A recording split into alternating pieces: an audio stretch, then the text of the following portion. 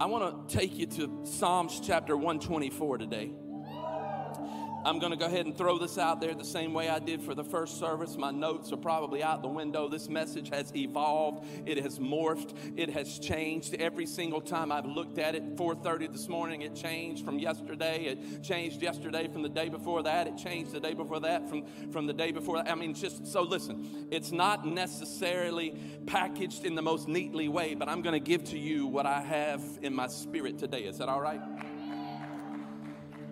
We're closing down a short series. Really, I say it's a short series. This is week number 2, but it's a series that's been ongoing for a couple of years, really, called Lyrics and Lines, where we take a psalm, a song that was written thousands of years ago for worship, and we extrapolate in an expository way the meaning of that psalm and how it's relevant to today. So last week we were in Psalms 122. This week we're in Psalms 124. Psalms 124 is one of the 15 Ascension Psalms. It's one of the songs that they would recite on their way up out of the Jordan Valley up to Jerusalem for one of the major feasts. It's a difficult journey. It's an arduous journey. The pathways are narrow and everyone seems to be worn out from this journey. In fact, many people will turn around and go back because they can't make it, and all of these difficult things happening. And King David, who writes Psalms 124, he writes this from a position that God has always been good, so that you'll remember that God will continue to always be good. So I'm going to read 8 verses, and then I'm going to pause and offer some context. I'm going to do everything I can within my power not to pause and preach when I read this passage of Scripture. So can we get into it? David writes in Psalms 124, verse 1, "If the Lord had not been on our side, let Israel say," can I read it again? Can I read it again? If the Lord had not been on our side. I cannot help myself. I need to go somewhere with this. Good Lord, have mercy. King David had led his army into battle many times before, and he would come to the place of battle, and the army that he was facing was so much more vast than his own army, and he would turn around to his men and say, "The Lord is on our side." This is the same David who would stand before Goliath, and Goliath said, "Little boy, you're going to die today." And he said, because the Lord is on my side. Good God Almighty. Somebody look at your neighbor and say, "The Lord is on my side." Let's keep reading. Verse 2, he says it again for emphasis' sake. "If the Lord had not been on our side when people attacked us, they would have swallowed us alive with their anger. When it flared against us, the flood would have engulfed us. The torrent would have swept over us. The raging waters would have swept us away. But praise be to the Lord, who has not let us be torn by their teeth. We have escaped like a bird from the fowler's snare. The snare has been broken and we have escaped." Verse 8, "Our help is in the name of the Lord, who's the maker of heaven and of earth." Let me take you back to verses 1 and 2 because it becomes the basis of our conversation. Here's what David writes again. "If the Lord had not been on our side." And then he says, let me say it again for emphasis' sake, "If the Lord had not been on our side." Is there anybody in this place who has ever experienced the Lord being on your side? Can I tell you something? That verse sounds a lot like to me, that if my God is for me, then tell me who can be against me.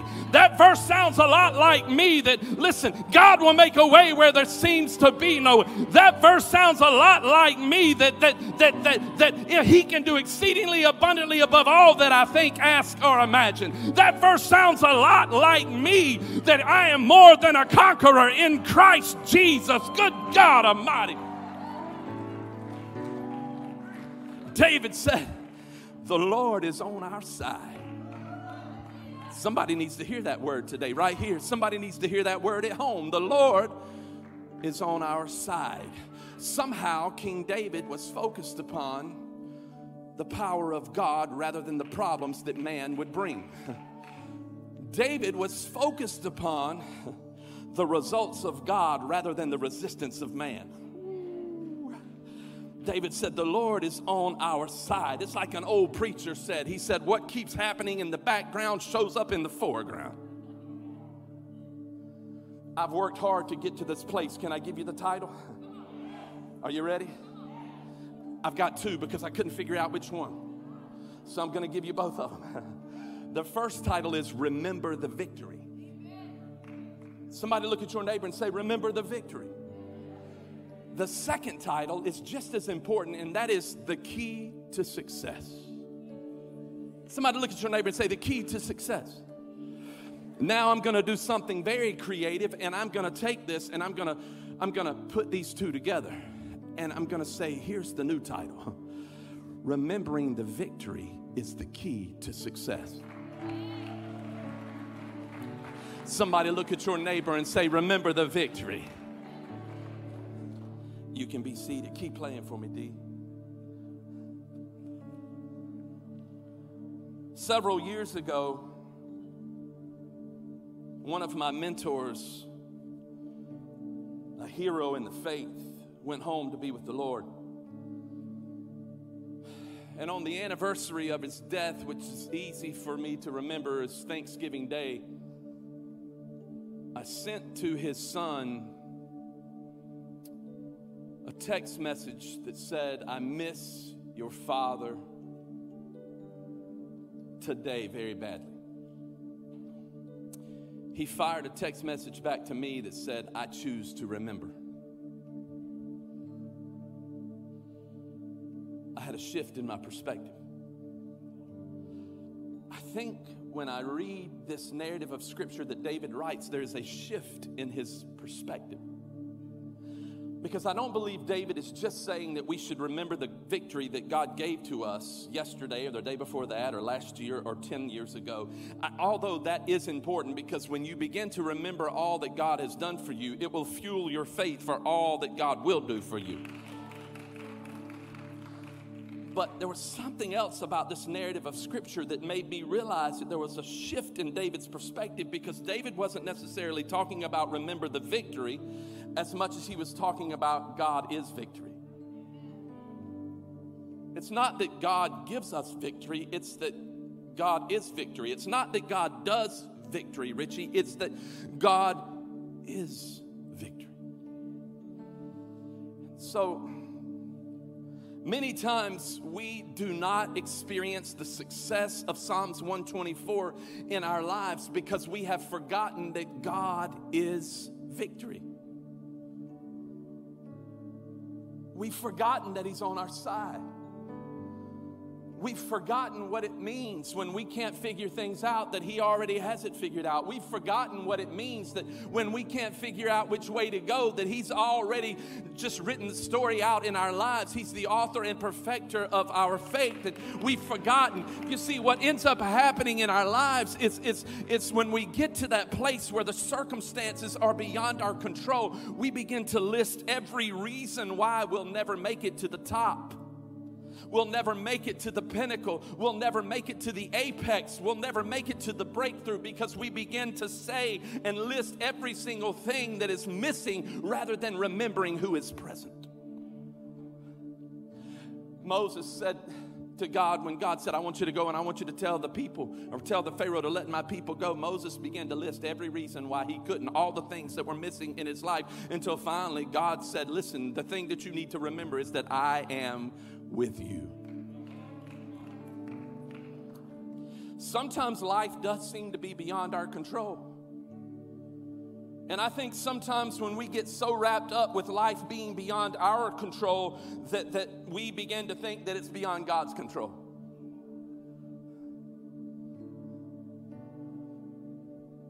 I wonder if we've ever thought that life is beyond God's control. Do I have any transparent people in here who would say today, listen, sometimes I've wondered, all you have to do is say 2020. Is God in control? I mean, we begin to wonder, listen, everything seems to be so chaotic. All you have to do is say COVID. All you have to do is say pandemic and death and social unrest and political unrest and economic unrest and businesses being shut down and face masks and social distancing and stay home orders and go to the mall and you see all the stores seem to be closed and it's like, man, this seems to be so chaotic. It seems to, I don't know about you, but sometimes it seems like life is out of focus. You know, like you're looking at something. I tried to do this morning on the screens, but it doesn't work, so I'm not going to try it again. But it's like life being out of focus, and it seems out of whack, and it seems like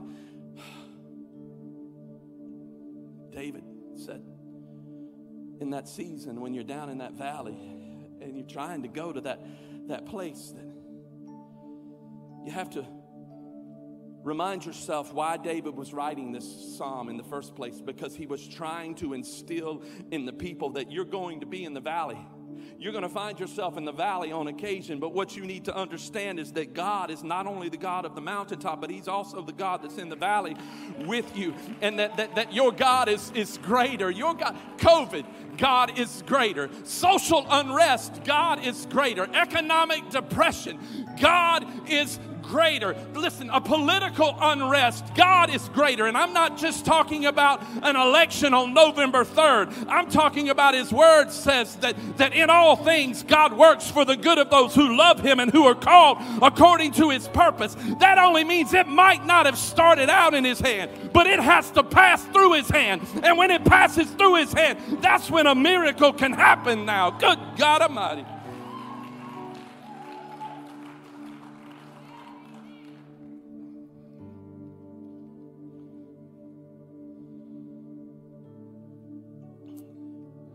And you know, I think sometimes we think that life is beyond control, not only for us, but for God, because we've placed God on our timetable and we want him to show up on our timetable, and we worship a God that we've created rather than remembering we've been created in his image to worship him. And so God becomes this remote control God. It's just like when you're watching TV and you're watching a channel you don't want to watch anymore, that, you know, the plot's too slow. Click. Don't like this show, click. Don't like this, click. God, you're taking too long, click. God, you need to speed up in this process, click. Nope, don't like the direction you're going in here, God, click.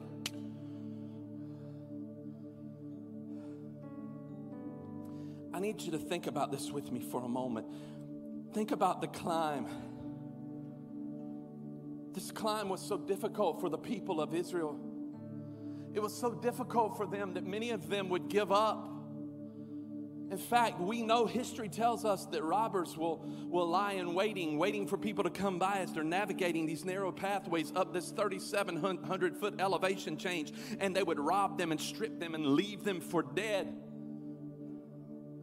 And David is writing to the people who are making this journey, and they're singing this song to themselves as they're traveling up this hillside. And David is reminding them, listen, if you want to come out of that spiritual Jordan Valley, you got to keep going, because you've got to know that God is with you in order to get to the top.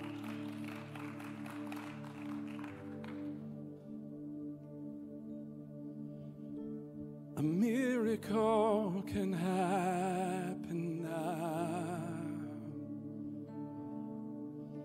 for the Spirit of the Lord is here. The evidence is all around, for the Spirit of the Lord is here. Somebody needs to hear this. A miracle can happen now, where the Spirit of the Lord is here. The evidence is all around, for the Spirit of the Lord. Can you sing it with me? A miracle can happen now, for the Spirit of the Lord is here. Evidence is all around, for the Spirit of the Lord is here.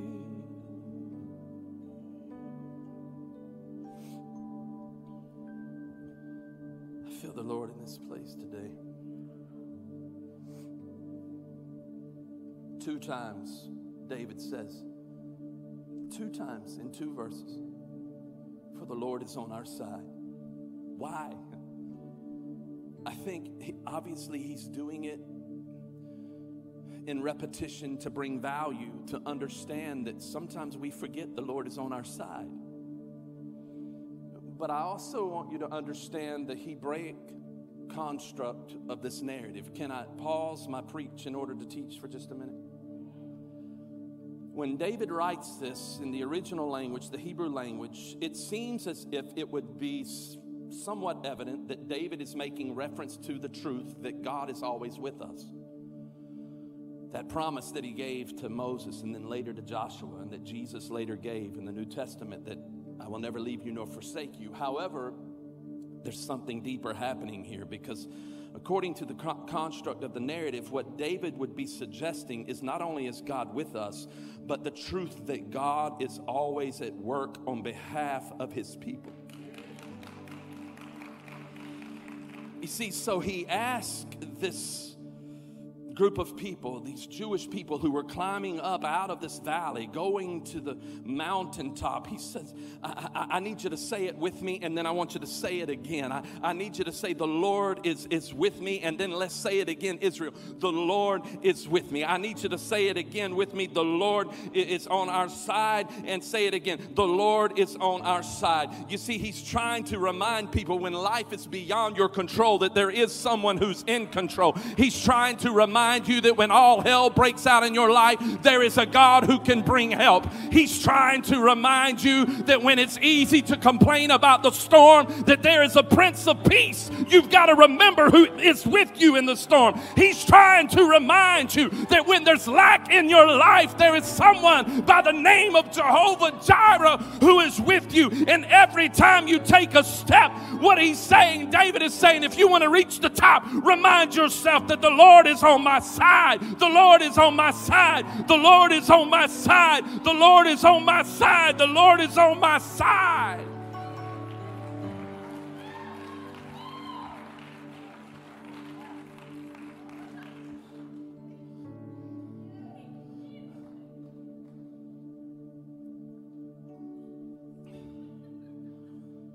Do you think sometimes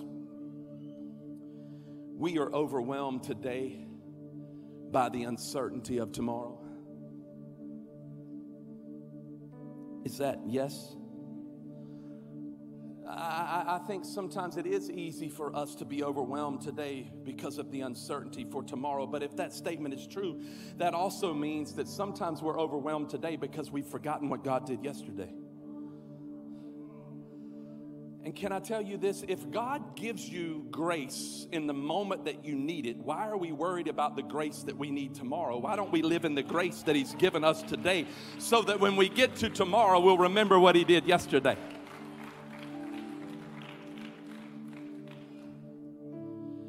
In verses 3 through 5, I know I'm all over the place upstairs, guys, just hang with me. But in verses 3 through 5, David begins to highlight everything that went wrong. In a cluster of verses, he says, you know, we were almost overrun. We were engulfed by this torrent. We had this difficulty. We were almost swept away.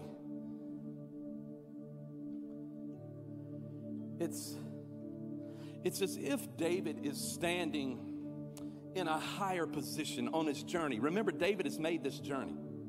And it's almost as if David is standing on the edge of a cliff, almost at the top, looking at the people who are coming through. And he's remembering the season that he was trying to make it, but a flash flood almost swept him away. And it was too swift for him to stand up in. It was too swift for him to swim in. It was too swift for him. It was over the top of his head, and he thought he was almost going to die until God reached out. You see, he remembered that the Lord is on our side, and God reached out. And it might have been too fast fast for him to swim in, but it was not too strong for God to swim in. It might have been too much for him to stand in, but it was not too much for God to stand in. It might have been over his head, but it wasn't over God's head. He might not have had the buoyancy that he needed, but God had all of the buoyancy that he needed. And he began to realize that there were times that God was just holding on to me.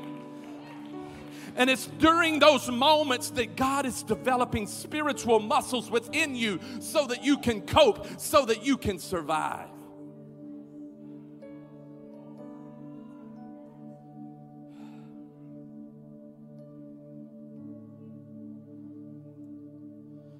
You see, I think so often when we find ourselves inside of those circumstances, those valley moments, we tend to ask this question: when will this get better? And don't act like you don't, because many of you, every time you watch TV, you're so worn out with it. You're like, when is this going to get better? When are we going to get this cure? When are we going to get this vaccine? When is this going to get better? When is all of this going to turn around? When? And if that is the question that you're asking, which, listen, I understand that because we are made of flesh, but if that is the question that you're asking, then most likely you are more focused on the problem than you are God who is with you. Listen, I'm just throwing it out there today. Can I be honest with you? And if you are more focused on the problem, then your vocabulary is going to be controlled by the problem. If your vocabulary is controlled by the problem, then anxiety is going to increase in you. If anxiety increases in you, then your stress levels are going to go through the roof. If your stress levels go through the roof, then your sleep patterns are going to change. In verse 3, put verse 3 up. Verse 3 says this. It says, they would have swallowed us alive. Listen, if the Lord had not been on our side, somebody say they would have swallowed us alive. I need you to grab hold of this. They, a lot of times we focus on they. And focusing on they will tend to rob you of your strength. Because you will constantly look at they and begin to think what your limitations are, and then you'll think there's no way out of what they are bringing against you. And they can be a storm, they can be a person, they can be finances, they can be sickness, they can be whatever they is. But you see, you've got to change your question. You cannot continue to ask, when is this going to get better? You need to start asking, what has God called you to do in this? Hold on a second, I need to go somewhere. What has God called you to do in this? You see, we can all sit there and worry about when there's going to be a cure for COVID. But if you're worried about the cure for COVID, then you're going to be frozen in fear. But if you'll begin to say, God, what can I do in this? What have you called me to do in this? Then all of a sudden you'll begin to say, hold on, I'm going to encourage someone today who's frozen in fear. And when you do, you're going to realize that God is on your side. You see, if you focus on the problem so much, you'll begin to think that there's an absence of the answer. When you begin to think there's an absence of the answer, you're going to begin to think that God is absent from your problem. But the Bible says that He is on your side. Good Lord, have mercy. He is on your side.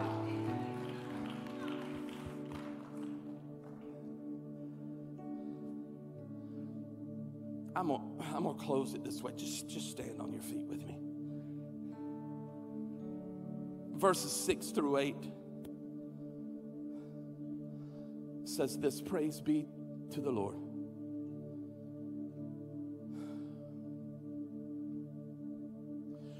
who has not let us be torn by their teeth. We have escaped like a bird from the fowler's snare, because the snare has been broken. And we have escaped. Why? He begins to remind them what the secret to success is. He said, why?